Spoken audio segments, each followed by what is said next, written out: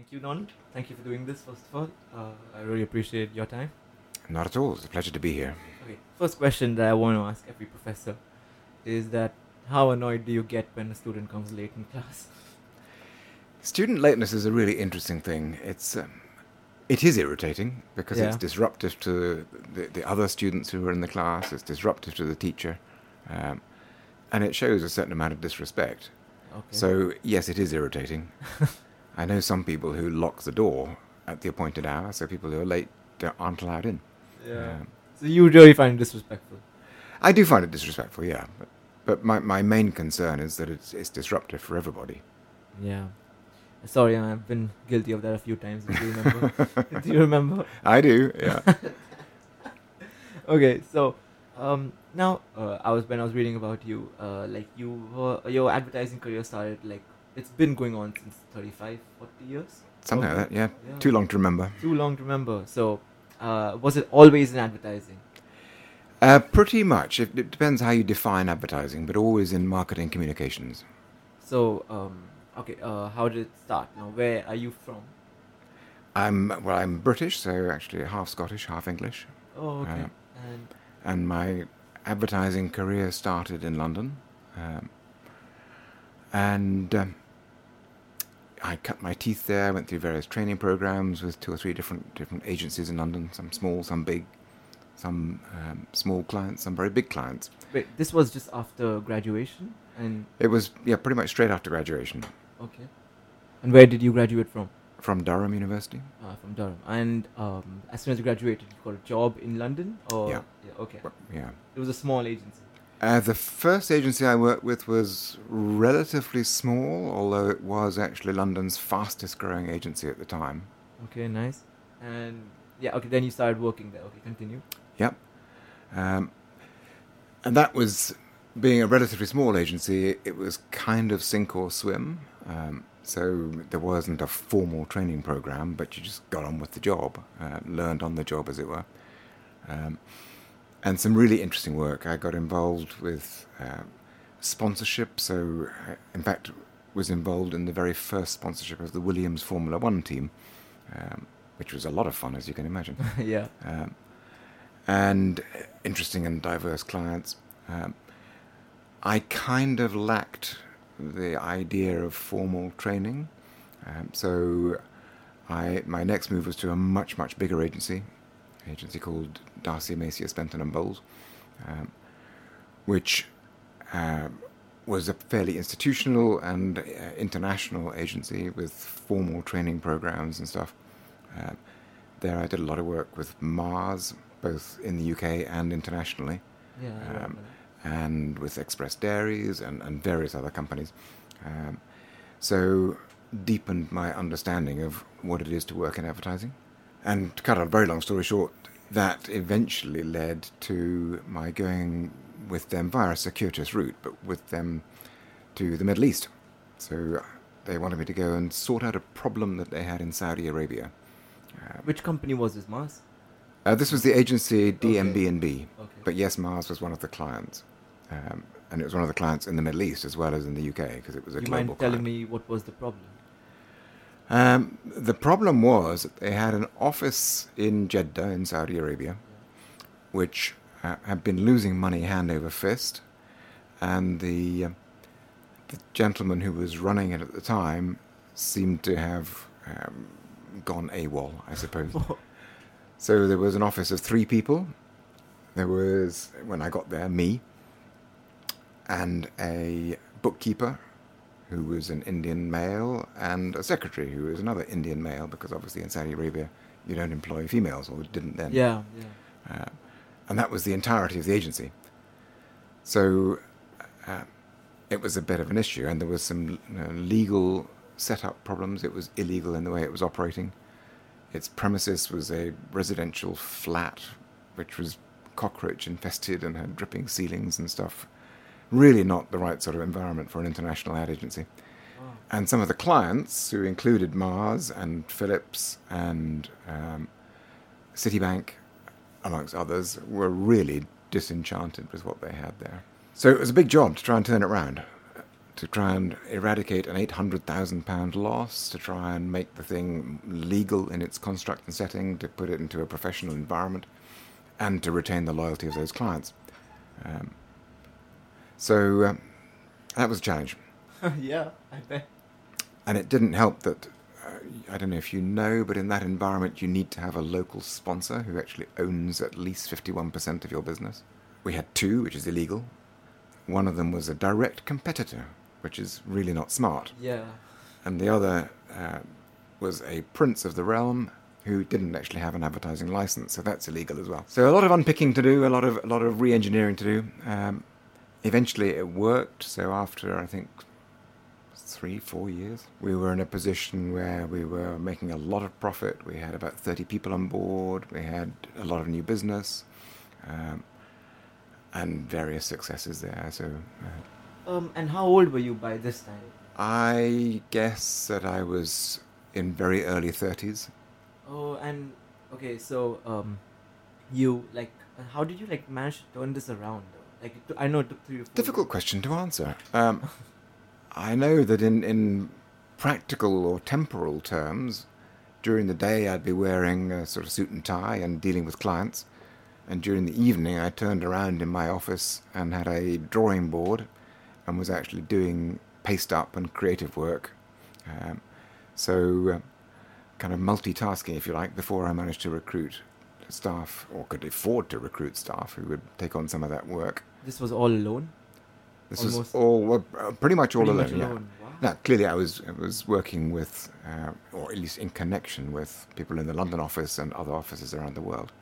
But yes, it was pretty much all alone, and it was pre-computer, so it was a different working environment. Yeah. So it was also on the drawing board. Wow. Yeah, It's quite yeah, interesting. using cow gum to paste up type and stuff like that. And I assume that when I was reading about you, you worked in a lot of different countries. True. I'm assuming, were you married by then? So in Saudi, once the Saudi operation started to be to turn a reasonable profit, the agency said, "Okay, that looks good. We want an office in Kuwait, in Oman, in Dubai. We already had an affiliate in Bahrain, in I love how you said Jordan, that back. in Morocco, in Egypt, and they also wanted one in Syria, but I drew the line at Syria at that point. So they said, okay, we want offices in all of those places, and you're going to use the money that you generate from Saudi Arabia to pay for the development of all of those offices to build a Middle East network. So again, a big challenge. You traveled to all of those countries. So I went to all of those countries often and used different arrangements in different places. So we did have, as I say, we had an affiliate office in the United Arab Emirates in Dubai. We engaged a new affiliate in Bahrain. We opened an office in Kuwait, opened an office in Egypt, opened an office in Oman, actually put a person into a different office, so our own person into a different office in Morocco. So we started to build up that network. And did I mention Egypt? We opened an office in Egypt as well. And all of that was to service the multinational clients that we had who wanted to be active in those different territories. It was a bit seat of the pants for quite some time because we were trying to finance all of these new offices all at one time, all out of the revenue generated from Saudi Arabia, because the international operation didn't want to invest any more money in that part of the world at that time. And not surprisingly, because we'd actually just been through the first Gulf War. You worked in this company for how many years? Like, this seems like a very long project, like at least 10 years. It was about 7 years in total. Okay. And during that time, and certainly towards the end of that time, I'd got involved in some interesting diversions. To give you an example, the brand Twix, which is owned by Mars, I'm sure you're aware of it, a two-finger confectionery snack, was positioned in the Middle East in the same way that it's positioned in Europe. So it was positioned as a kind of outdoor shareable snack, effectively, which is completely inappropriate for the Middle East for all sorts of reasons, both cultural and pragmatic. Pragmatically, to eat a chocolate snack outdoors when it's 48 degrees centigrade doesn't really work. Yeah. Culturally, eating and sharing outdoors is not really acceptable on the street. So we wanted to change the thing actually to be more like Kit Kat, which is a competitor brand, to be an at-home indulgence snack. So you've got two fingers, so there's twice as much indulgence. Yeah. We could have tried to do that just through straight advertising, but we decided that it would be a much better idea to create an environment in the home where you might want to indulge. And so rather than using sort of limited 30-second television slots or page colours in magazines or whatever, we created the Middle East's first ever sponsored television programming in Saudi Arabia. Programming at the time was probably 30% National Geographic content and 70% Islamic propaganda. So to have a game show was unheard of. And to have a sponsored game show took 2 years of negotiations with the various ministries in the government. What game show was this? It was a game show that we devised, and it was called Sabak Ma'asah, which translates as Beat the Clock. It involved people from all over the Kingdom of Saudi Arabia participating as contestants. They went through heats and what have you. And as you can imagine, extended families are really important, so it rapidly built a very big audience. We had to shoot it, at least the first few series, we had to shoot in Saudi Television's own studios in Riyadh, and they would only do one a week. So I don't know if you know, but when you make game shows, you would typically make a batch, a whole series in a very short period of time to maximize efficiency and effectiveness. But doing one a week was protracted, difficult, long-winded. Yeah, that's I understand. But it generated enormous audiences. And still years afterwards, if I would be walking around outside in Saudi Arabia, people would say, "Hey, Mr. Twix," to me. And I only appeared on the program once. But it proved very successful. So that was a series of 13 one-hour episodes leading up to a winner who got a big prize and all that sort of stuff. We then made a second, third, fourth. In the end, we made 7 series of that program. So it ran for 6 years, because one year we ran 2 series in a year. It got, I think, the largest audience of any program in Saudi Arabia at the time. It generated, we ran a viewer-at-home competition as well in one of these series. I think it was the 3rd series when we first did that. Generated 1.5 million postcard responses. So people had to physically mail a postcard to us. Imagine that the population of the kingdom at the time was 17 million. So that's a very, very high response rate. And these people were obviously self-elected, engaged in the brand and the program. And they gave us their names and their addresses and their status on these postcards. So it was a fantastically rich data source. But at that time, nobody knew what to do with it. So in the end, Mars actually binned those postcards, didn't use the data at all, because what do you do with it? They didn't know what to do with it. I thought there was a real opportunity there. Yeah, definitely. And the reason I mentioned that story is because it led to the next stage in my career, which was to set up a relationship marketing agency specializing in building relations between brands and consumers through vehicles like sponsored television programming. We made an interesting football-based series with co-branding from both Pepsi and Snickers. Complementary brands in some ways, but competing companies in other ways. Again, very successful. And it started to generate a lot of consumer data that they were then able to use.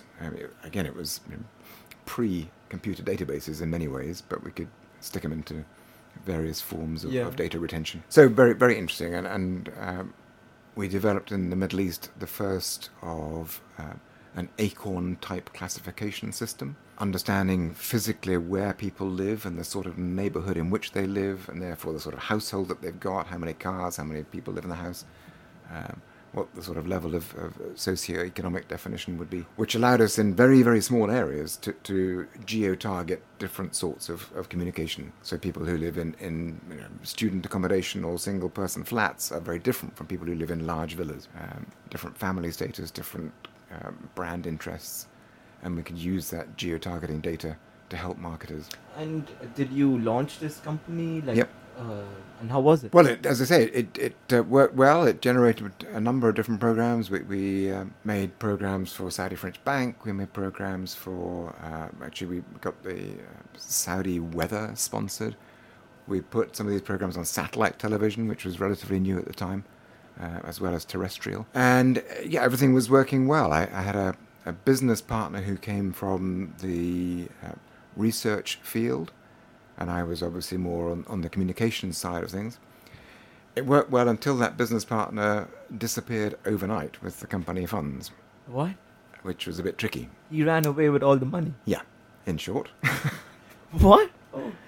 It was your business partner who was from Saudi Arabia. No, he was actually an expatriate as well. So, and how many years did the company last? That was about 2 years. And then one day he just vanished. One day it vanished. Which creates certain operational difficulties, as you can imagine. So whilst I was, in its original format, I was doing more client communication and prospecting and new business generation, and he was doing more of the back office and the research and analysis and stuff.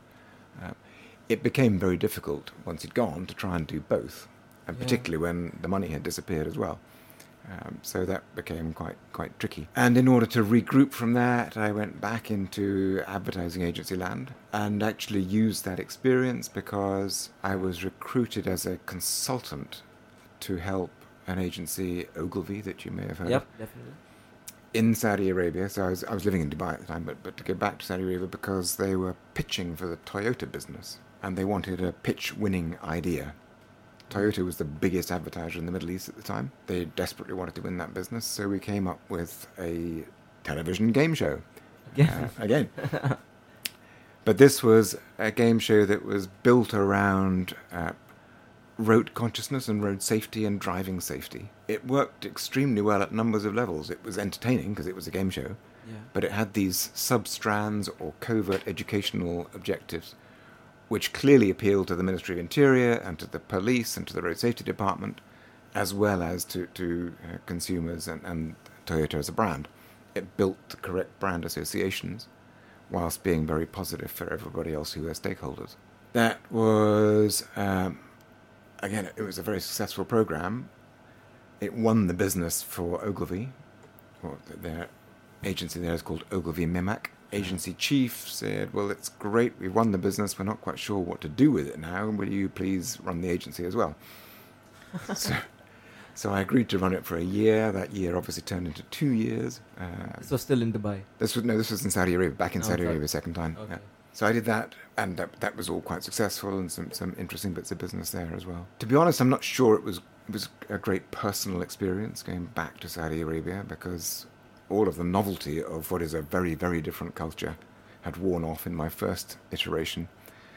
And all of the frustrations which exist in a very different sort of market were still there. So after a couple of years, I went back to Dubai and started to work with an agency called Lintas, or Low Lintas as it was. Took on a number of roles there. I was their planning director and their new business director and a group account director, all at the same time. And one of the things that we did there was, in cooperation with Low Lintas in London, was win the HSBC business. HSBC didn't exist as a brand at that time. This was in 1999, but they wanted to. They were 50 different brands around the world, all owned by this holding company called Hong Kong and Shanghai Banking Corporation. So in the Middle East, it was the British Bank of the Middle East. In the UK, it was Midland Bank. In Brazil, it was Banco Baramendas. In New York, it was Marine Midland. Different brands, 50 different brands all over the world. So, and of course, their background had been commercial and trade banking largely. They did have some consumer banking. But the chairman of the bank at the time, Sir John Bond, wanted to be on the front foot with the changes that were coming over the horizon. So he could see that internet was a real force. Internet was going to open borders, that people were becoming more global in their perspectives, they were traveling more, and therefore there was a real need for a single, powerful, global consumer brand, rather than 50 different brands. And that was the genesis of HSBC as a single brand, which launched in 1999. So that's why the advertising campaign has always been very, like the world's local bank, and even when they changed it to like the ad. I remember the ad. We have our tablet is from here. We have a dog from here. We drink coffee from here. Mm-hmm. You remember? Yeah. You showed us in class, and that's why they've always been very like trying to make everything one, like the full world. Well, not so much making everything one, more like recognizing the differences that exist around the world and understanding that what works somewhere could benefit somebody somewhere else. Yes, there's different points of view in different parts of the world, but we can benefit from those if we use them wisely. So we don't want to try and neuter culture.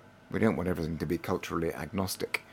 But we do want to recognize the benefits that come from different cultures to help other cultures. And like this was like just during the boom or rise of the internet. Like so, this was this was 1999 2000.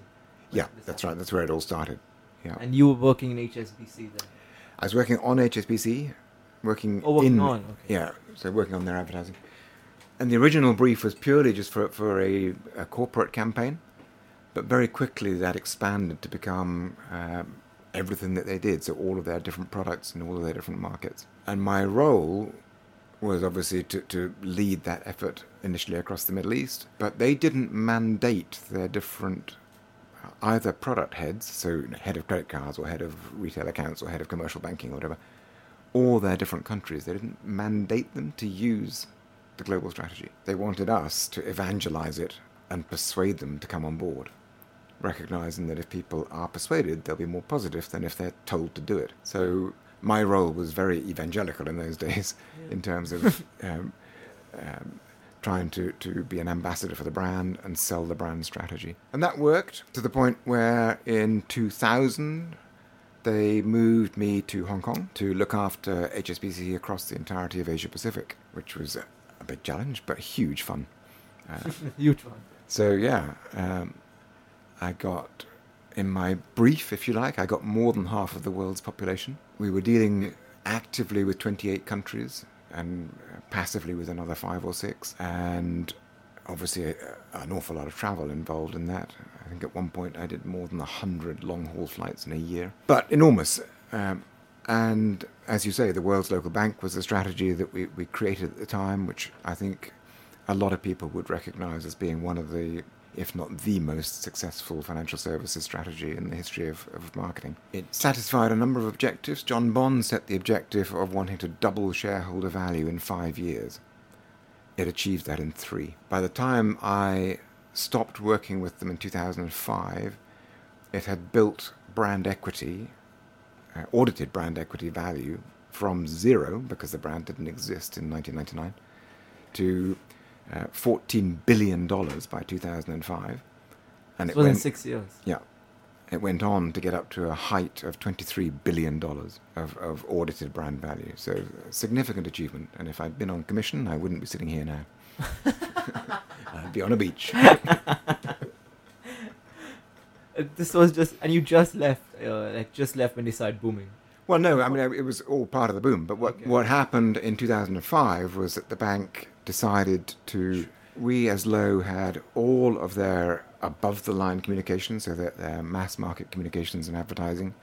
We had all of their media buying and planning around the world. But we didn't have in-house all of the below-the-line work, or even really any of the below-the-line work. So all the leaflets and letters and signage and bits and pieces and the local promotions and what have you. And in my patch in Asia, I was aware of about 630 agencies, if you can call them agencies, 600, that were doing all this small bitsy work. And very often, because of the nature of that part of the world, they'd be somebody's brother-in-law or somebody who had a Mac in a garage who could do stuff cheaply. And as a consequence, a lot of that stuff that was produced as collateral or below-the-line work or whatever you want to call it was off-brand or was substandard or didn't adhere to corporate guidelines or whatever. And there really wasn't a way of policing it effectively unless we were to bring it all in-house, which would also make it more cost-effective. It would, yeah. And make us able to share best practice and all of that sort of stuff. So we recommended this to the bank. The bank said, yep, that's a good idea. We'll put the whole lot out for pitch. They did put the below-the-line bit out for pitch, but they decided at the last minute to also put the media and the above-the-line communications out for pitch at the same time. Oh. So that pitch was won by WPP, Sir Martin Sorrell, who got involved in a very heavy-handed way with the board. WPP is with JW... WPP is a holding company that owns about 1,000 different agencies in different areas, but yes, it owns JWT, owns Ogilvy, owns Grey, owns Mindshare, amongst many, many other brands. So they won it. They put together their own team across, it was a cross-functional, cross-disciplinary team called Team HSBC, which was one of the first holding companies' broad client-facing alignments. since replicated by a number of other agencies, a number of other groups. So, for instance, there's Team Ford that looks after Ford. There are Team Shell. There's lots and lots of others who bring people from different agencies, different disciplines into one team to assist a client across their communications needs. You worked like so much and so many years in advertising. Like, can you at least tell me that how it's evolved and how it's changed? Like you must have seen it change like drastically. You had to use different strategies for different companies in different times. So how would you say like it's changed and evolved to what it is now? Oh, where to begin? It has changed hugely. Yep. It's changed in that, certainly in advertising's early days, and to an extent in my early days, although I don't go back as far as Mad Men, but a lot of advertising was fairly rational, fairly linear, fairly one-way. So there wasn't very much that was emotional. Humour wasn't used very widely. And certainly the idea of dialogue with consumers was not even thought of because there wasn't the mechanism to allow that, really. Yeah. I think there has been a big shift in understanding. I think that whilst in the early days brands expected and wanted consumers to respect them, they've had to learn to respect consumers. That's a big shift in mindset. It's no longer the brand standing on a soapbox and shouting about how good it is. It's about trying to, in some way or other, have a dialogue. I hesitate to use the word relationship. I don't think many consumers have relationships with brands in the way that we would understand relationships. But there is some kind of interaction, and consumers certainly want to be more involved. They have more access to information, they have more critical abilities and critical tools available to them. And certainly they have many, many more ways of fighting back if they see something wrong or unjust or inappropriate in the behavior of brands. And like, so now, like, as of most recently, you're saying the biggest turn advertising has is that it's become like, it's more personal. It's become like they want to make relationships with the consumers. It's become more personal, and it's become a bit more of a dialogue. Yeah. A bit more. I think there's a danger in assuming that it's all dialogue or that there's anything like a person-to-person relationship. Those who interact with brands are a particular type, and I think the majority of people don't interact in the form of a dialogue. Or putting all of your attention on, for instance, Twitter comments or Facebook feedback is a mistake. Those things are important, but they're by no means the be-all and end-all. You still have to get the basics right. You have to understand your consumer. You have to understand what their motivations are, what their aspirations are. You have to think about your product or your service and make sure that the brand values that it espouses meet those needs, aspirations, desires. You have to think about the future of your brand and therefore devise communications that are going to lead you along the right path. Like what this is like, what this reminds me of? I remember in class one day, you showed us an ad of this gorilla playing a drum set, which was a Cadbury ad. And you showed us that, and we were all very confused. But we saw the purple colors and the white colors, like it was we assumed it would be Cadbury. And then after the ad, you showed us what the agenda of the ad was. The creative brief. The creative brief, yeah. Sorry. And after reading that, I thought that the ad was spectacular. I thought that they nailed it on the head. It was perfect. And I was just assuming, then I went back and looked at Cadbury stock or like whatever, it rised a lot, and the ad did hugely successful for a demographic which was more teenagers and stuff. I remember that, and I just found it so interesting. Yeah, I think after whatever you've said, how much goes into making an ad, like what do you think about what your customers want, and how do you make what is the target audience, what do you want them to feel, what do you want to convey through the ad. After that, like after reading that and looking at the ad, I thought it was fantastic. Yeah, it was an inspired piece of creativity. Yeah, it really was. Very left field, as you'd expect brilliant creativity to be. But it had enough of the brand cues to be instantly recognizable as Cadbury, as you say, but also enough novelty, innovation, surprise to delight the intended audience and to build awareness and to build relevance in ways that traditional Cadbury's Dairy Milk advertising hadn't in the previous period. You worked in like a lot of countries, in a lot of places, and which one was your favorite? I think it depends what you're asking. If you're asking where's my favorite place to live or to work, answer both. Okay. To live, I think my favourite was probably the 4 or 5 years I spent in Bangkok. Bangkok is a fascinating, fascinating place.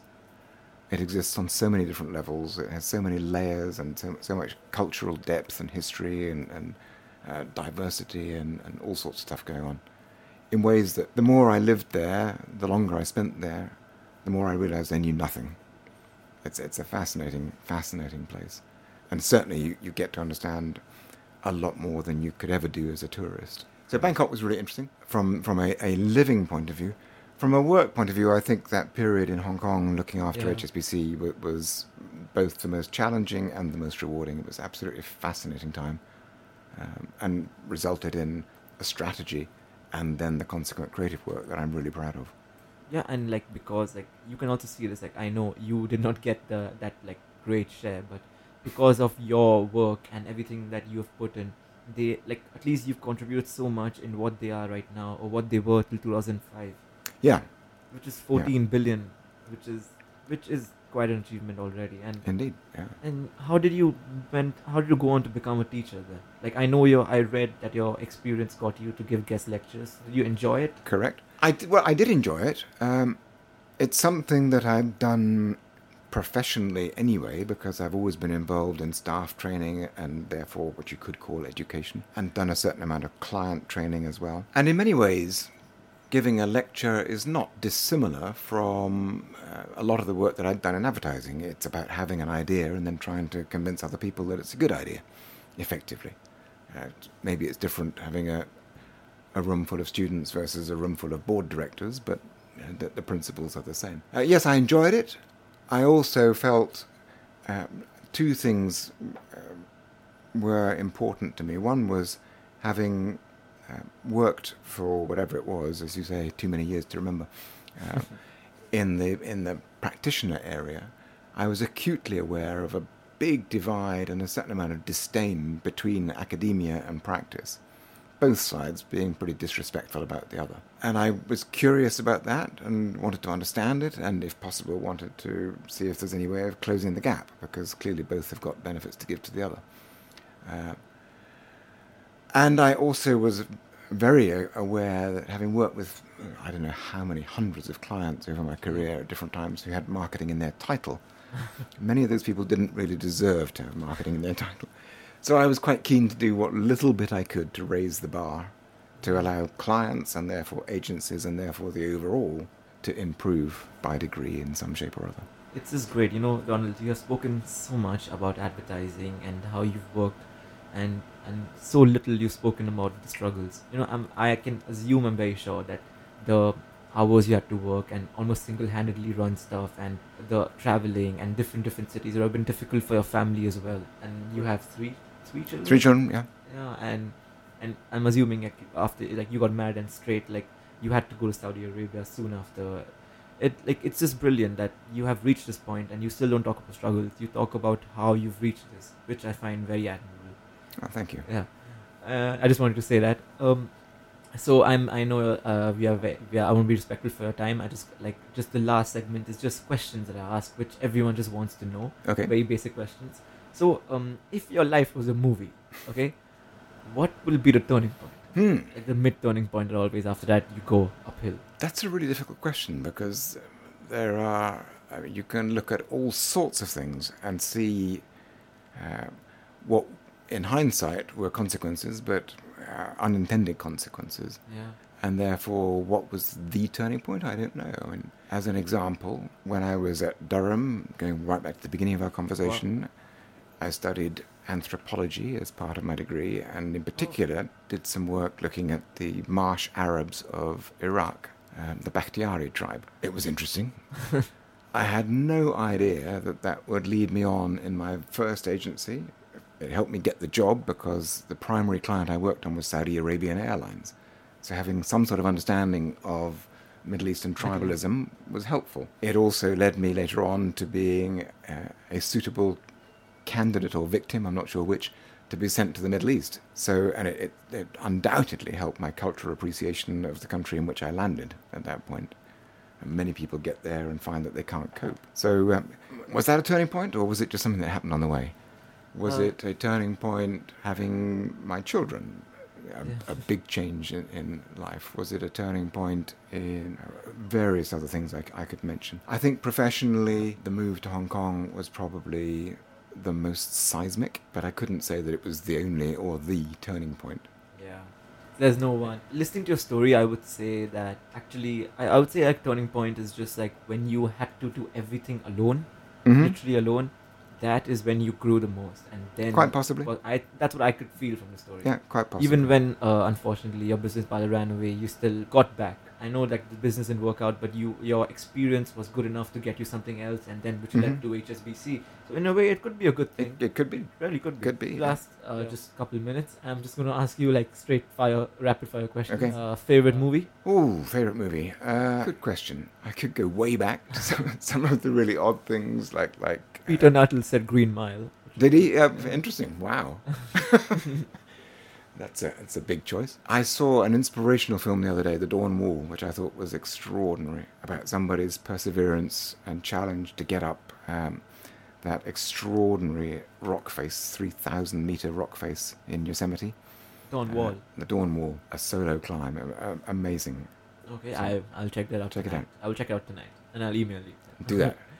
Favorite book? Most recommended or favorite book? There's a book I'm currently reading, which I think is fascinating and plays to a lot of the tunes that I've been singing, which is called The Surveillance Economy. And it digs around and unearths some of the real social concerns which exist about the development of these, whatever you want to call them, superheroes or supervillains of the digital world, and how basically we are all pawns in the world's largest social experiment. That's intense, interesting. Everything that we do is under surveillance. It's analysed by Google, analysed by Facebook, analysed by Microsoft, analysed by Amazon, and increasingly by Alibaba and other social giants, if you like. Okay, this is definitely a conversation for another day I'm going to have with you. I also have read about and watched a lot about this. My father, in terms of advertising, recommended me a book called Dream Big. Have you read it? I haven't read it. It's about the people, which is a very famous brewery of beer that owns all the beer brands.